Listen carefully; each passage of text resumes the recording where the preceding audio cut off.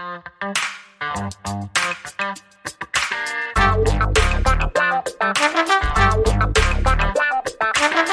hey guys, thanks so much for tuning in today. Let's be blunt with Montel. And I'm so excited to talk to my next guest. My guest has been a practicing urological surgeon since 2001 with an emphasis on urological oncology and reconstructive urology. He's got a strong clinical background in research and is focused on new drug development.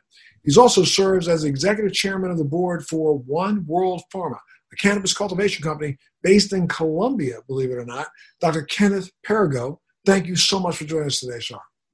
Montel, I appreciate you having me. It's a pleasure to be here. It's a pleasure to be able to interact with you. You started this industry years ago, and you were really a forethought leader, and you've really changed the landscape for a lot of people to come into this and really be able to do new drug discovery. Well, I thank you so much, sir. I've been involved in this now since really on a daily basis since the year 2000. And very, very much interested in making sure that, I think and understand this. I believe very strongly in patients being able to have a personal conversation with their doctor without anybody else getting involved. You work in oncology, and I'm sure there are times that you have to recommend treatments for patients who are coming to you with cancer, and no one steps up and says, "Hey, doc, don't you dare give that guy any chemotherapy. Do you know what that does inside of them?" You don't hear people screaming and yelling. But the second you say, "Hey, doc," you say, "I think you ought to try a little cannabis, maybe higher CBD than THC," everybody's got an opinion, as if they have a right to get involved in a conversation between a patient and a doctor. So I'm so happy when I have an opportunity to talk to doctors who I think very strongly believe in that same idea that, there's a relationship that is sacrosanct, and I believe it's between the patient and the doctor. Listen, I was a slow learner. It took me years to really recognize that patients with advanced prostate cancer who were dying, who were having significant pain and discomfort, they did better when they were on cannabis. And it was just through learning, through interaction with my patients, that the ones that were using cannabis products, they weren't calling for the narcotics. They seemed to be better controlled. They seemed to function better. And it worked really well in their favor. And so it opened my eyes, and it really allowed me to look at it from a completely different perspective. And as I got into it, as Louisiana opened up, I'm in Louisiana. As Louisiana opened up, it allowed me to really start researching the benefits, and it allowed me to start looking at the true medical benefits of the product. Well, that was the first question I was going to ask you is what drew you to cannabis? But now you've just completely answered that. I think the fact that you were open is, I got to applaud you, because even till today, there are still so many doctors, including the vice president of the United States, who's not a doctor, but who still is stuck in, I don't mean to say it and I don't cast aspersions on it, but he's stuck in stupid, still thinking back to 30 and 40 years ago information that our government was putting out, when at the same time, the same government was funding research on cannabis. At the exact same time, the same government was giving itself a patent on cannabis, where at the same time, the same government had been distributing marijuana 30 years ago for 30 years before that through a program in the University of Mississippi. It's one of the things that I've really been, I'm on my high horse about, and I'm screaming about it at the top of my lungs, is I think that, one of the things that we so sadly need in this industry is more information from an educational standpoint towards not only B2B, but education for B2C, the consumer. Because the consumer is still caught up in really 100-year-old mythology that if it was taught about the thousands of year old science, I think more would come to the table like you. You just hit the point. Really, the nail on the head. We haven't educated our physicians, and we haven't educated our healthcare professionals about what this drug does and how it interacts. We just now started talking about the endocannabinoid system, something that you know very well about. And now it's really funny when you say that. I've been talking about it quite a bit on my podcast, and I've been talking about it quite a bit for the last 10 years. But we now know that the research was identified back in 1986 when we discovered the first receptors that, and Dr. Raphael Mechoulam called it the endocannabinoid system. He knew about it back then when he discovered CB1 connectors in the brain that he thought were the connectors that were primarily responsible for being antagonized by THC. Before he discovered CB2 connectors, antagonized by CBD. But now he himself has realized that he may have been a little bit off in that, because we don't fully know how many other receptors are available to actually respond and be antagonized by all the other 160 plus cannabinoids that we have. So let's start right there. Let's talk about that. Let's talk about a little bit of the fact that, I am happy that the medical community is finally opening its eyes a little bit and starting to teach the endocannabinoid system. But why don't you take us down memory lane and try to figure out when we first started teaching that? I'm not going to lie to you. I don't know if it's really actually taught at this point in medical schools. A lot of this is learned outside of medical school. A lot of it's learned through the research industry. If they are teaching it, it's brand new. So we just now started talking about the endocannabinoid system. We just now started talking about the relationship of CB1 on the presynapse and the CB2 receptor on the postsynapse, all of these neurons and how they interact together.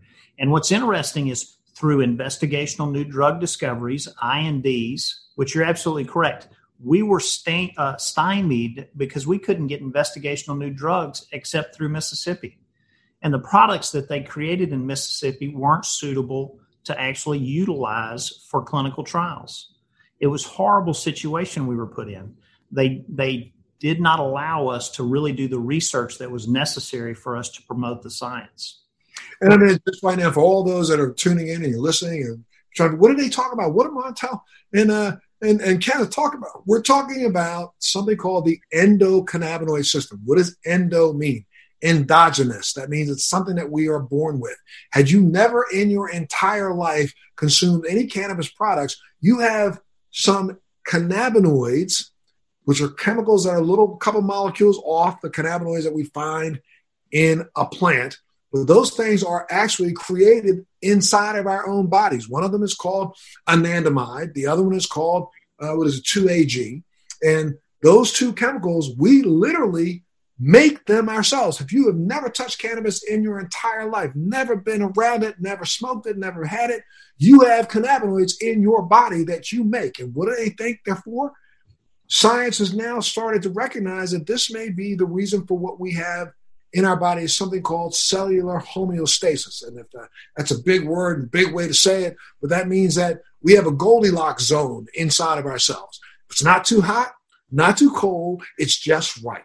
Well, for our cells to work just right, we need to have them literally responding to those cannabinoids that we make. And those cannabinoids, we understand now, are probably the only two cannabinoids, the only two chemicals in our body that work in a retrograde way, right?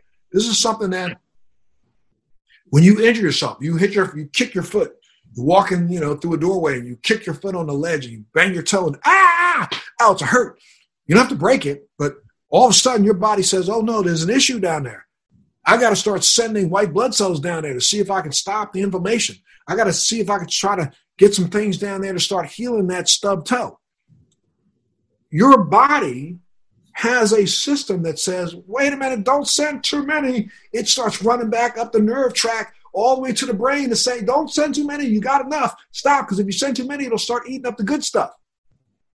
That's what those endocannabinoids do, right? Is that kind of like, that's about as elementary as possible, right? You have explained it in a very refined way that I think is easily understandable. But you're correct. It's a negative inhibition. It actually slows down the response. It decreases the inflammation.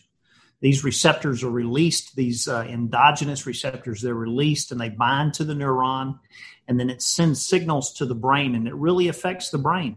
But it's also outside of the brain as well. We understand that it's outside of the central nervous system. Well, I guess we've found most of the CB2, right? The CB2 connectors are in most of the peripheral organs. Is that right? That's correct.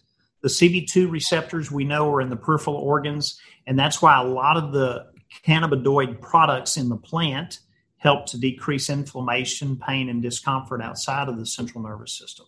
I'm sorry, I keep cutting you off, but we're finally starting to talk about that these are really anti-inflammatory, something that we knew and the government knew, the federal government knew back when it applied and gave itself its own patent back in 1998. It actually submitted the application and gave itself a patent in 2002, and that patent was a patent for the anti-inflammatory capabilities of some of the neuroprotecting capabilities of CBD, but we know that we were reaching out then trying to also patent THC and all the other cannabinoids, but we recognize it. So anybody out there who's watching right now, all you got to do is look up the U.S. patent on cannabinoids and read the abstract, and our government's going to tell you what it has believed that cannabinoids have been able to do for you for the last 30 years. Yet when you listen to a politician, they say, marijuana has no medical efficacy whatsoever. So I feel like reaching through the TV and just smacking somebody upside the head. I'm sorry. They haven't been educated. We have been pushing this false narrative that there's no benefit to this product, but they truly haven't been educated on it. And there are a lot of benefits. And I also want to make sure that we're going to touch on terpenes as well, because terpenes and CBDs work together.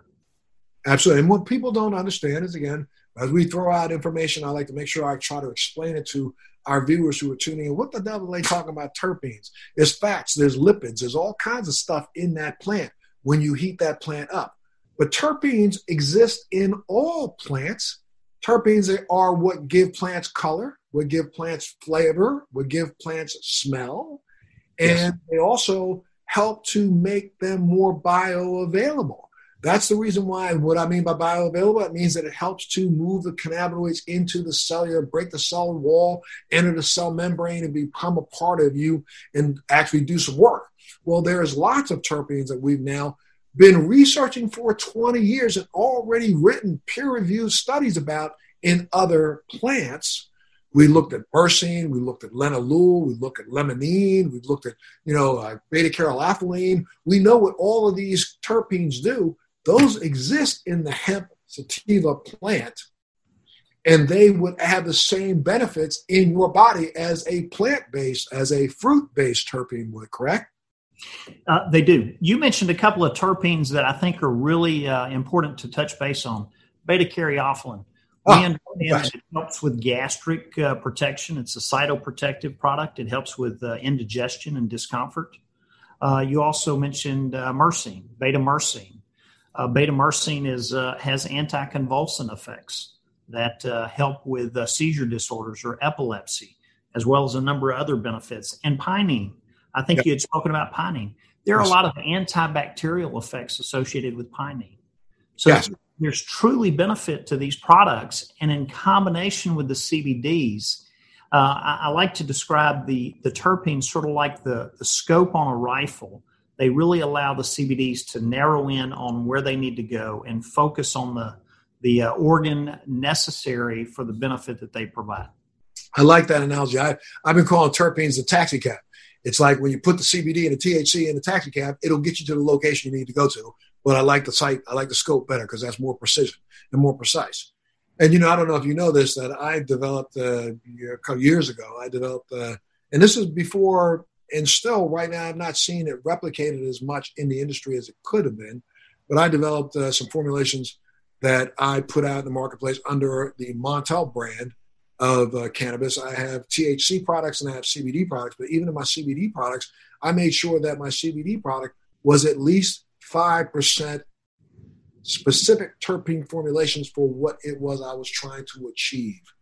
So I have a CBD product that is a daytime product that was one that was there for daytime to give you energy and give you boost, but also give you protection. I have also another one that was there for nighttime to help you sleep and relax. And I specifically would use 5% terpenes in my CBD products, which were edible.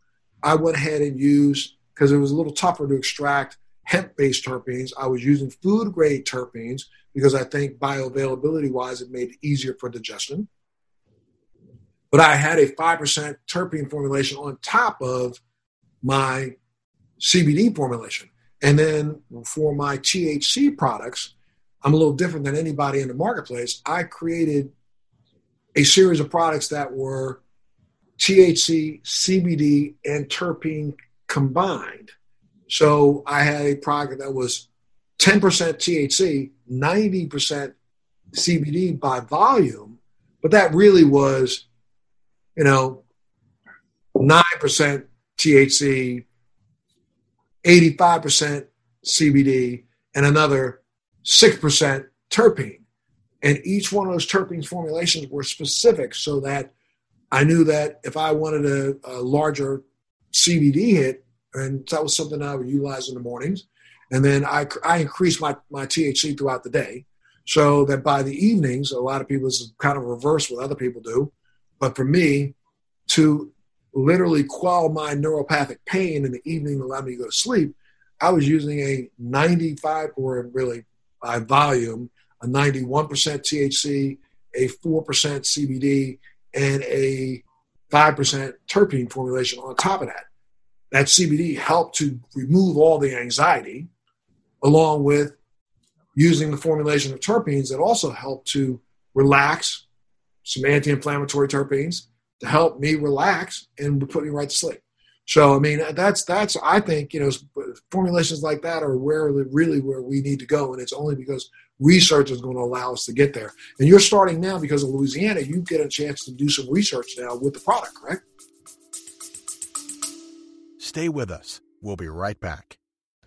Do you want to know how to become a social media influencer, how to grow an online business, how to make money from your laptop and build a profitable online company? Well, I'm going to show you how in my podcast, Living the Red Life.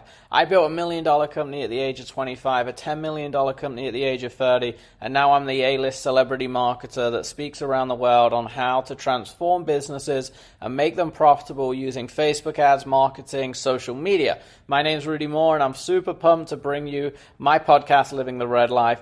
I know this is going to become your new favorite podcast, and I'm going to show you how to grow a profitable online company step by step every single week. We actually get a chance to do research. We're also developing products in Colombia where we're growing all of our products from One World Pharma. So it works very well. We found that the legislation in the United States, because of the banking rules, because of the CSA regulations, it made it really difficult to do anything meaningful here initially.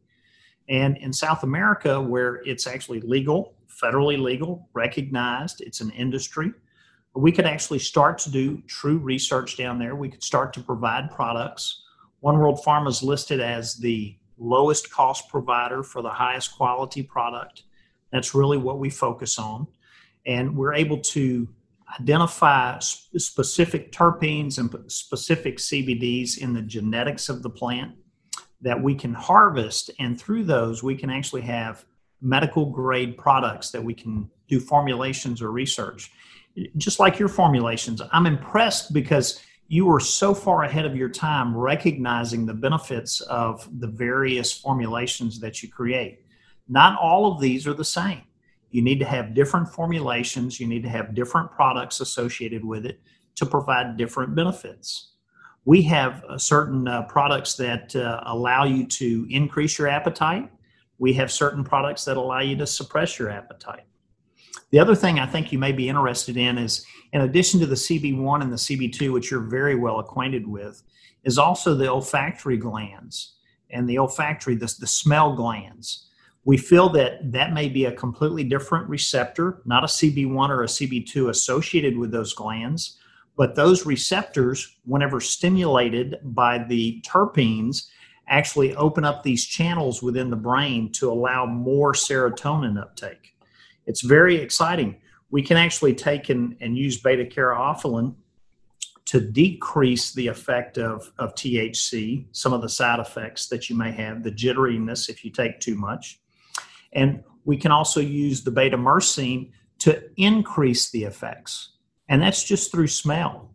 And most people think of this thing whenever they walk through mom's kitchen and they smell that apple pie or that orange juice in the morning. It just smells so good. It does something to your brain. Next time you do that, realize that that's the olfactory gland, this whole new gland. We don't really know what receptor it is, but we're going to figure it out.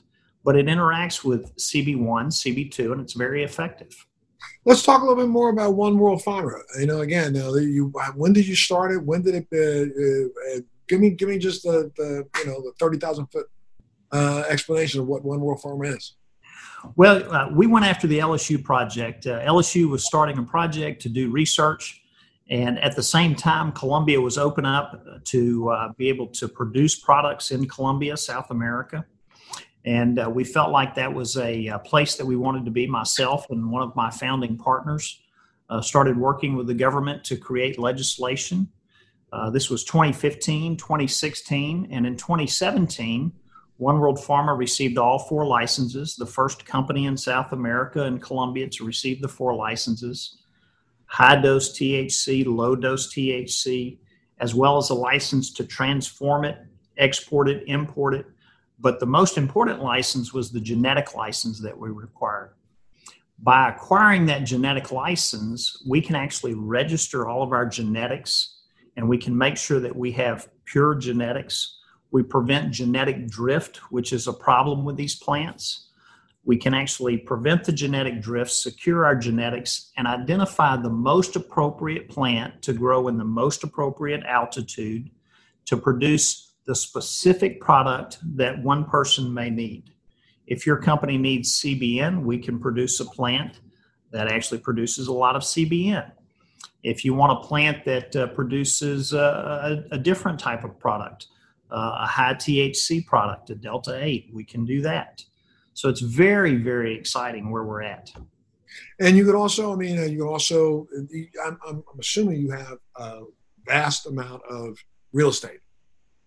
We do. The really exciting thing about One World Pharma is we're an ESG company. Most people don't understand what ESG is.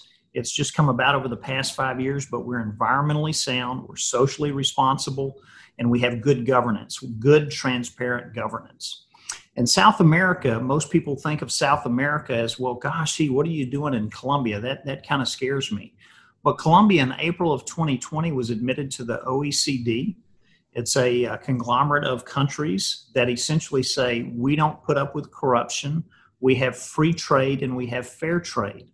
That was an organization founded by the United States back in 1960. So they're the second country in South America to be admitted. They're the third Latin America country behind Mexico and Chile.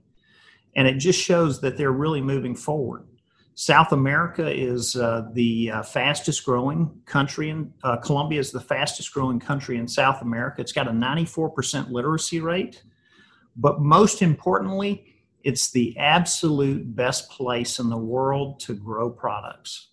75% of all the cut flowers for North America come from Colombia. And so when you're talking about growing a superior cannabis product for the absolute best medical grade ingredients that you need, you obviously look to Colombia. Colombia is the place where everyone needs to be. And you are now growing not only THC products, but you also are growing hemp products, right? I mean, products that are higher in CBD, meeting the threshold.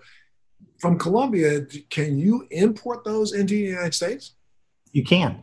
You can import the CBD products into the United States. You can't import the THC because of the federal mandates. But we can import the CBD products. And currently around the world, no THC products have been exported. Colombia will be the first country to be able to export THC products to neighboring countries, as well as to Canada, Europe, and Australia. Those would most probably be the first places where that occurs. And you would be, you'd be transporting distillate or flour or raw product? What are you doing? Everything is oil. So we mass produce. We actually produce, we have at our disposal over 1 million acres. That's a lot of land. Whenever you start talking about, some people will say, well, we've got 1 million square feet.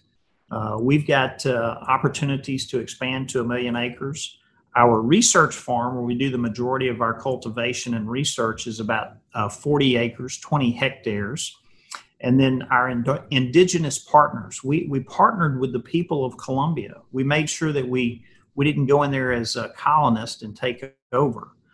We actually wanted to partner with the indigenous tribes. And so we worked really hard to develop these relationships. We were recognized by the United Nations with a humanitarian award last year. And in 2020, we were given the Fair Trade Award as well. So it's really important. We've partnered with these indigenous tribes. They have been growing this product for hundreds of years. They know how to grow it better than anyone else. We have the perfect soil. We have the perfect sunlight, as close to the equator as you can get. And we're producing these really, really good products. So in total, we have about 500 hectares that are available now that we've started planting and we've started harvesting. And that's through our indigenous tribal communities where we have relationships. And then we also have the hemp products. So we grow all three. We grow industrial hemp, CBD oils, as well as THC, which just recently got certified for us. And now, do you have a laboratory there on location also? We do have labs. It's not on location, but it is in Columbia. And so we can do all of the testing. That's the other really important part. We haven't spoken about testing for this product. Not all of these products are the same. I think if you remember, we spoke briefly about the testing that you do on your products. Right. You do rigorous testing on your products, and it's very important that you have appropriate testing. So I found out along the way that, a test is a test is a test, especially here in the United States.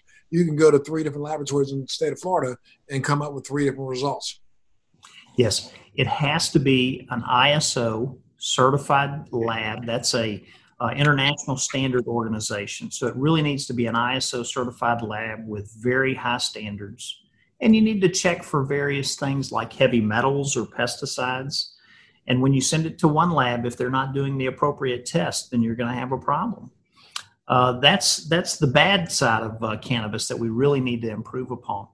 We need to focus on our testing. We need to make sure that the products that are being put out are really tested and they're appropriate for human consumption. You've worked very hard to do that, and I think we're doing the same thing.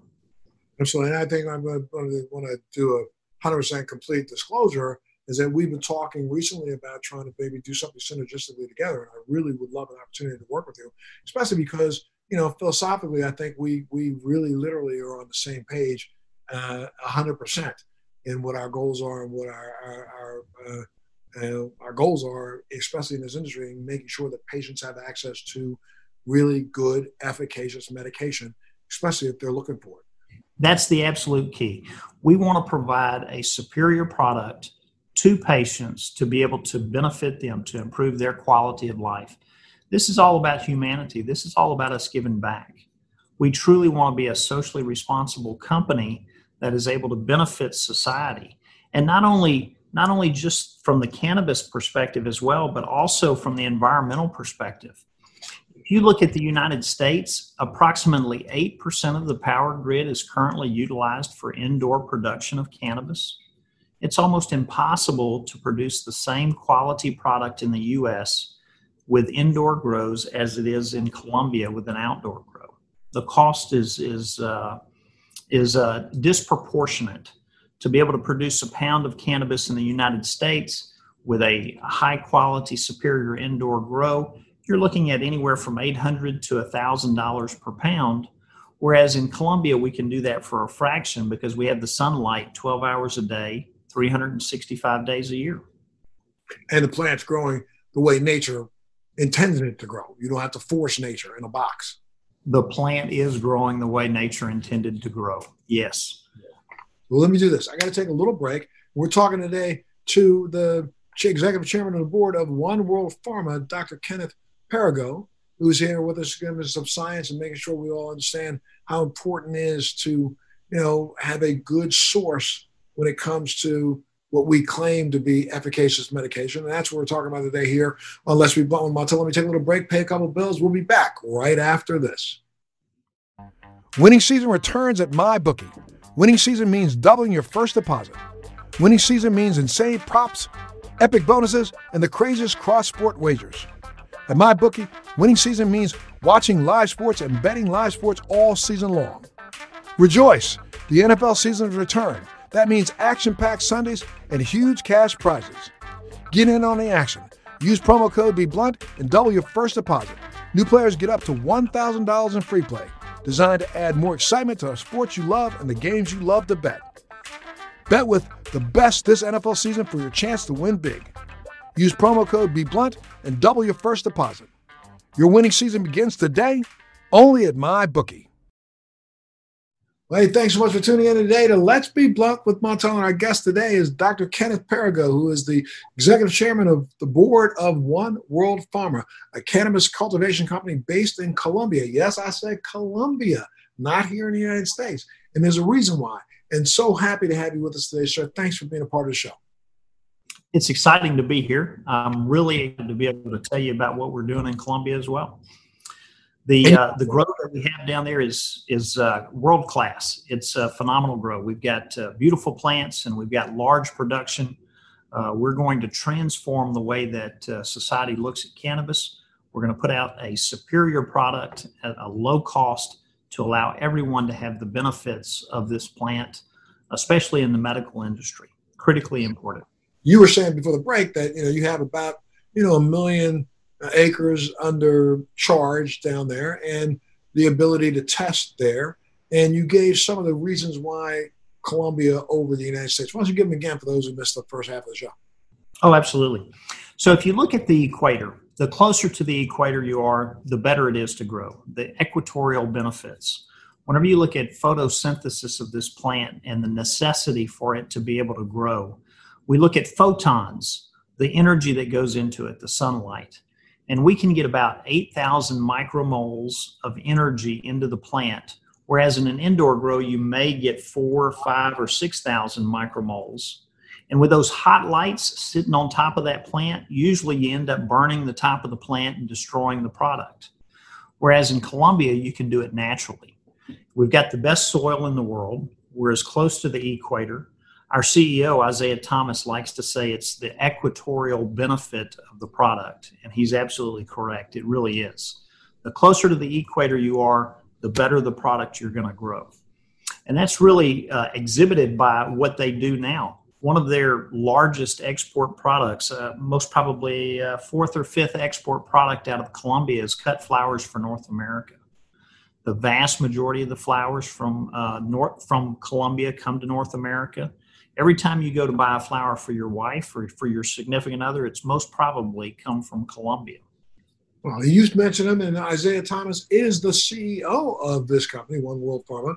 And why did he get involved? And for those who don't know, Isaiah Thomas being, the world-renowned Hall of Fame basketball player, Isaiah Thomas. It took about a year. We started talking about a year before he came on as CEO. We spoke to him about being a board member. And as we were continuing to grow and transition, it came time for us to identify a CEO. And we started talking about what he does with champagne.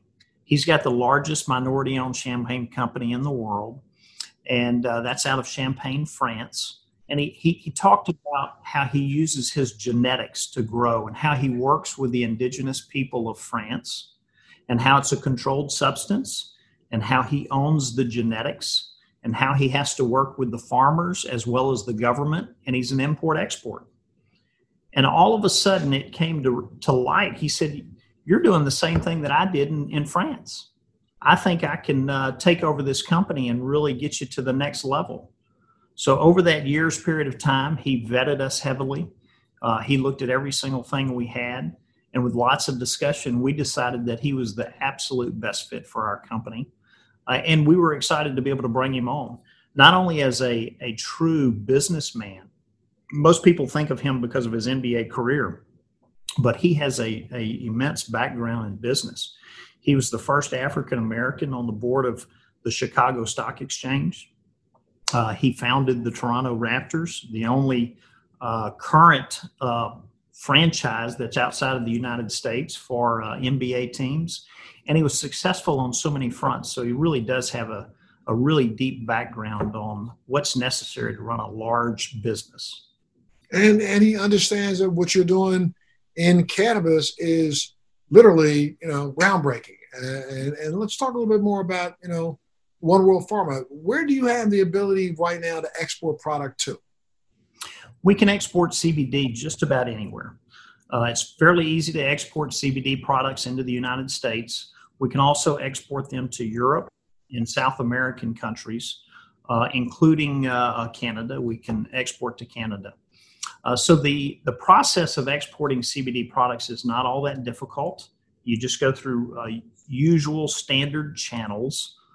We have a legal team that focuses on that. In addition to the CBD oils, we can export seeds for production.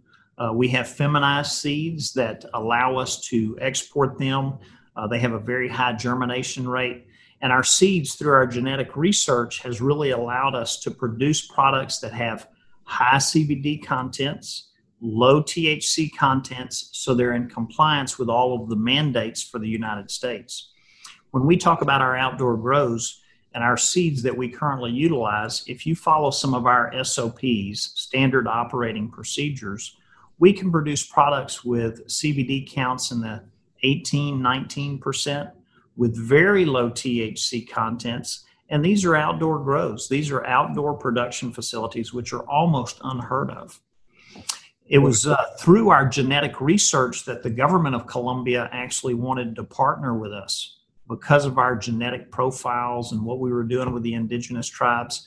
And they invited us to actually join them in helping to encourage indigenous tribes as well as small farmers to develop co-ops to come together to produce these products.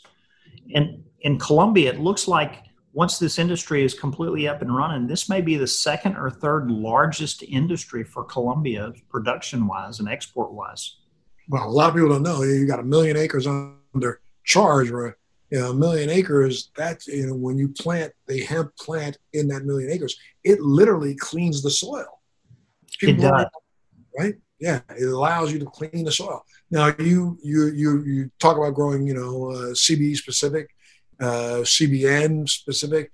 Have you do the same thing? Where I know if you were to harvest the plant earlier, you would be able to get CBG, which we're now starting to figure out is literally what people are calling the stem cell cannabinoid or the guide cannabinoid, because that's the one that turns into THC and CBD. And we now know that there are some medical benefits to CBG. That's correct. You're absolutely correct. If you harvest the plant earlier, you can get a completely different profile of products. If you wait until it's a little bit later, you'll actually have a change in the terpene content or a change in the THC content. And a lot of these products, they'll change. It's an evolution. You have this omnipotent product, or this stem cell, like most people like to refer to. And that stem cell, all of these are phenols. They have the same exact chemical structure with slight variations. And as they progress through the plant, they'll actually take and express those outside characteristics and have different effects. And there are different parts of the plant that have different concentrations as well. The flower has certain concentrations. We now know that the stem has different concentrations of different products. So it's absolutely critical that not only do you grow it, but you harvest it at the correct time. And a lot of the usage for stems is, we can also use a lot of that cellulose material for everything from building materials to, even right now, I just saw there's 2 companies, I guess, that exist now that are using some of the cellulose as filament for batteries, because they recognize that it holds electricity greater than graphite. Semiconductors. I didn't realize that anybody else knew about that. So we can actually use the cellulose. 60 to 70% of the biomass is associated with cellulose. Perfect for semiconductors. We can utilize it in the semiconductors, but also the cellulose allows us to replace plastics. Because of the cellulose content, we can truly make a plastic product that's almost identical to the plastics that are out there right now. And we can eliminate just about every single volatile organic compound that's associated with it. And those are plastic-like products that are biodegradable. That's correct. Plastic has got a half-life of, 1 million years or something stupid like that? It's insane. Microparticles of plastics are going to destroy our world. We have to really try to challenge this head on. We have to make true progression in this market. I think we'll actually be able to do that. The one thing that we haven't spoken about is, besides the remediation of the land, besides the biomass, is also how much carbon it absorbs from the atmosphere. This is a true carbon sink. And you mentioned the hempcrete, how we use it for building blocks.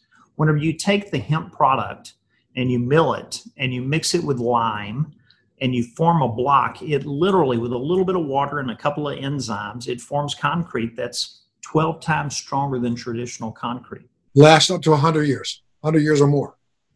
And while it is turning into stone, it's a gradual process. It continues to evolve.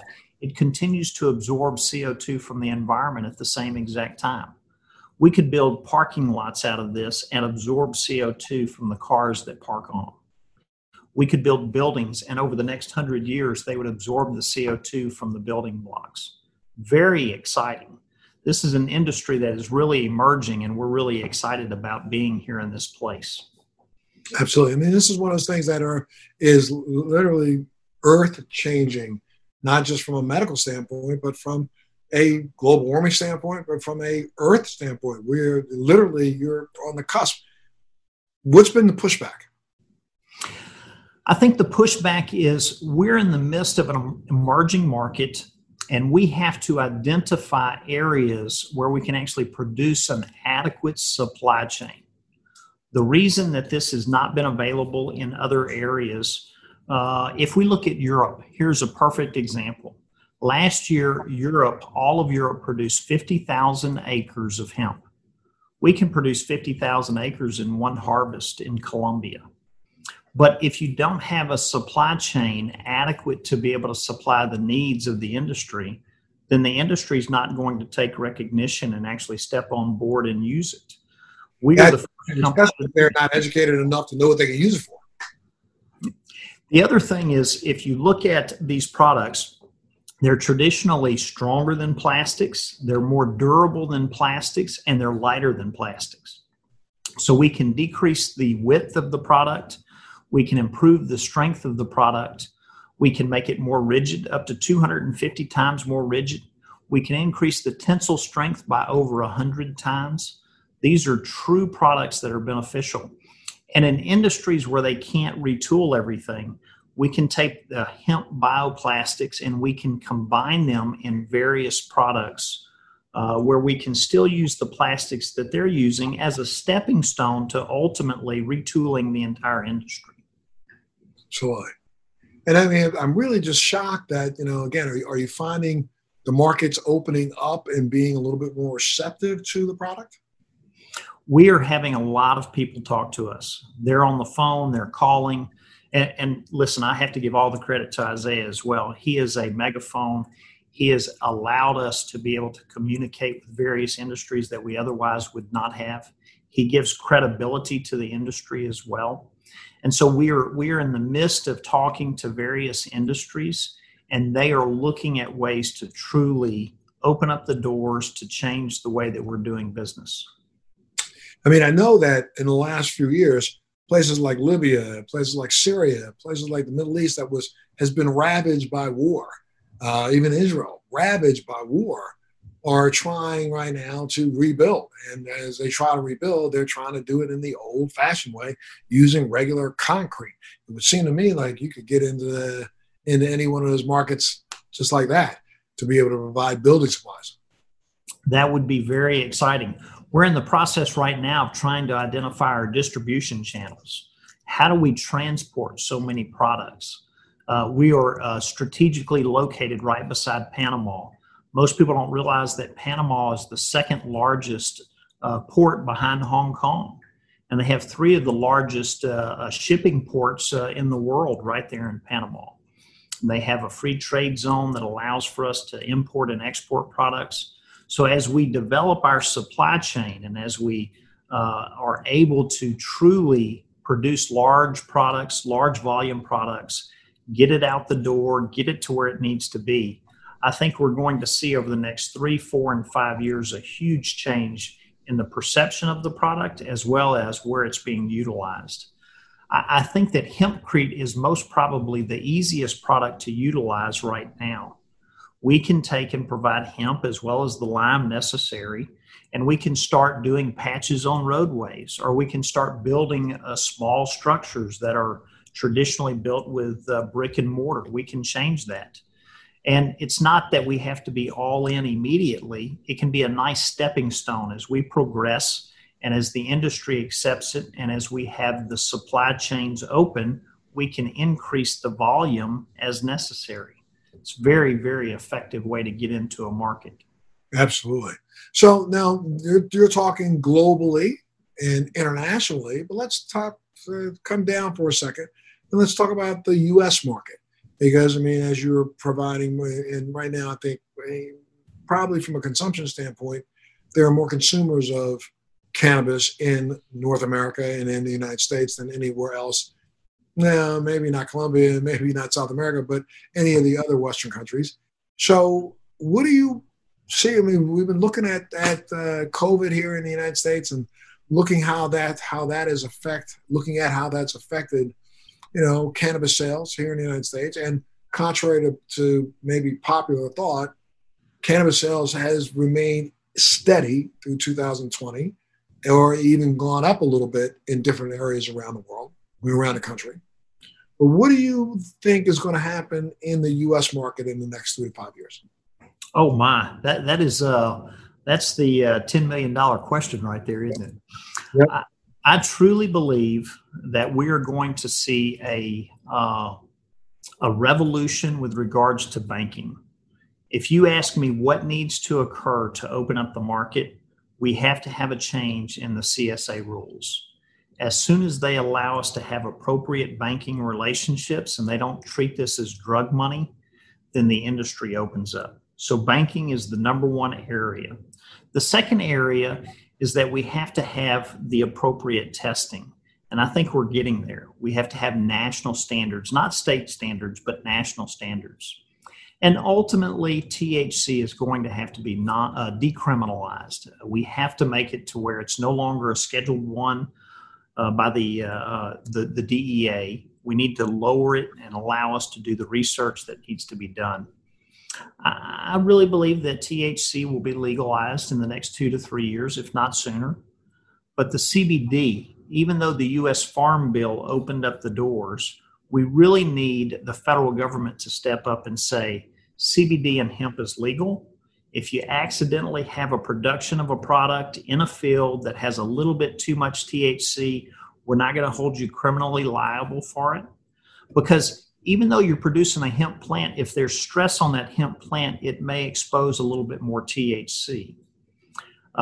If we can make changes to the banking, the CSA, and we can have the federal government step up and say, we're going to completely open up the doors for hemp, you'll have a huge transition over the next 2 years. 2 years, that's what I would say. Take a look right now at the fact that, we've got 39 states in the District of Columbia, or 39 states in the District of Columbia already currently have some sort of medical or adult use regulation. And then you got another 5 on the ballot coming in November. There's no other law in the country. There's no other area of the country where we got 44 states that agree and 6 don't, that it's not nationally recognized. Absolutely. So, I think, this coming election and then the following one, the 2002 election, if you get another trend, and states are going to jump aboard because they recognize the fact as they look at their neighbor, they're getting tax revenue that isn't available, period. It ultimately comes down to the money. If they're getting taxes, they're not going to turn it away. It ultimately started with the money. Remember, the only reason why it's illegal is because of the Marijuana Tax Act. Most people don't recognize that. It's the Tax Act because we, back in 1937, couldn't figure out what seed went across what state line. So that's the reason why they really stepped in. And, because of William Randolph Hearst and DuPont, who were really pushing really hard for textiles and chopping down more trees, that was a business idea. It had nothing to do with it being a drug. And it also became, a social idea because it gave states the opportunity to enslave brown and black people and continue slavery in a different way. Just do it through a jail rather than do it in a field. So now I think we're starting to recognize that the crimes of our fathers. You're a historian. It shows, and I think it's important. If we look at our history, then we're not going to redo the mistakes that we did in the past. Oh, come on. We would recognize that this nation was built on hemp and built on it in a way that people don't even understand. We can go back to 1690 and recognize the fact that almost 80% of the sales, ropes, and canvas comes from cannabis, sold in the world came from the United States because we were growing hemp. Columbus wouldn't be here without it. Columbus wouldn't be here without it, and then there would not have been international cross-ocean shipping without it. There wouldn't have been a revolutionary army because they were all clothed in hemp clothing. We wouldn't have survived winters because people were eating hemp seed protein porridge.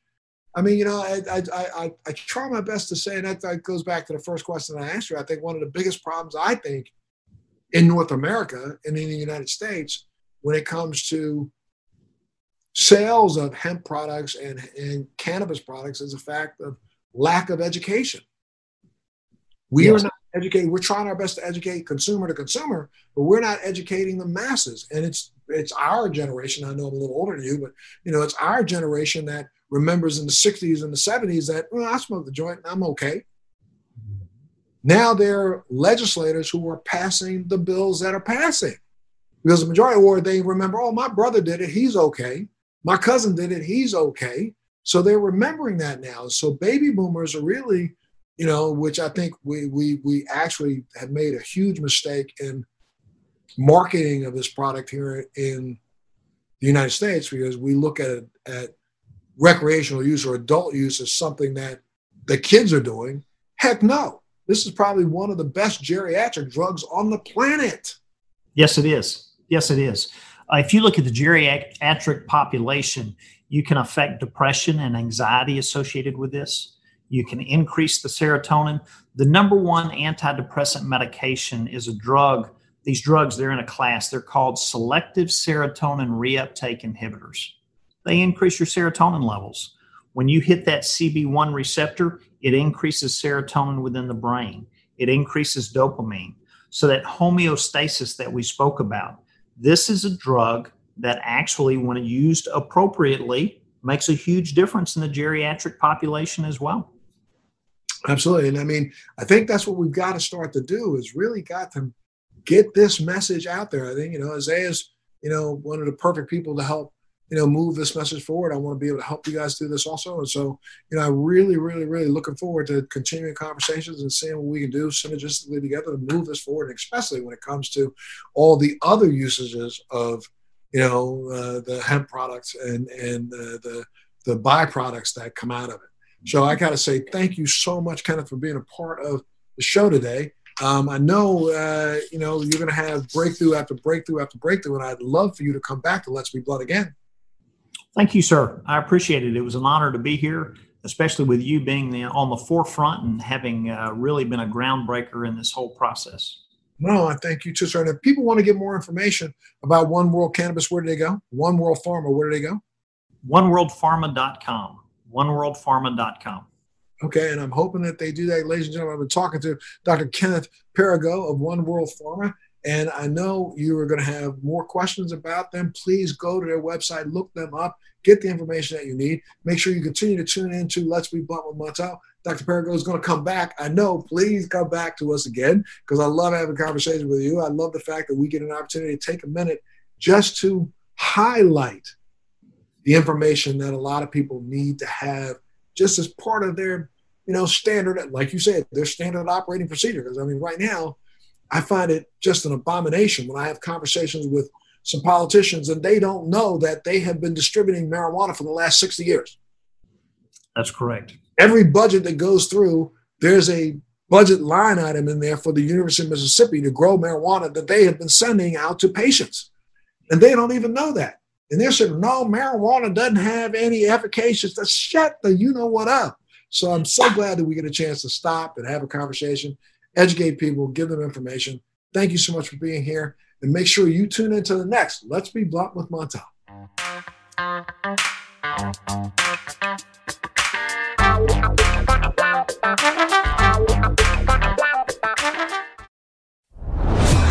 Are you dealing with best life burnout, constantly striving for more, and quite frankly, over it? Maybe you just want more joy, peace, and laughter in your life now.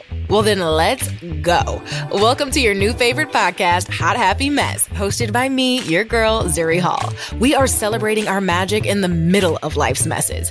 Don't miss new episodes every Wednesday. Listen to the Hot Happy Mess podcast on the iHeartRadio app, on Apple Podcasts, or wherever you get your podcasts. Thanks for listening to today's show. To check out more great cannabis podcasts, go to podconnects.com. Here's a preview of one of our other shows. I'm Larry Michigan, and I'd like to invite you to join Rob Hunt and me on our weekly podcast, The Deadhead Cannabis Show.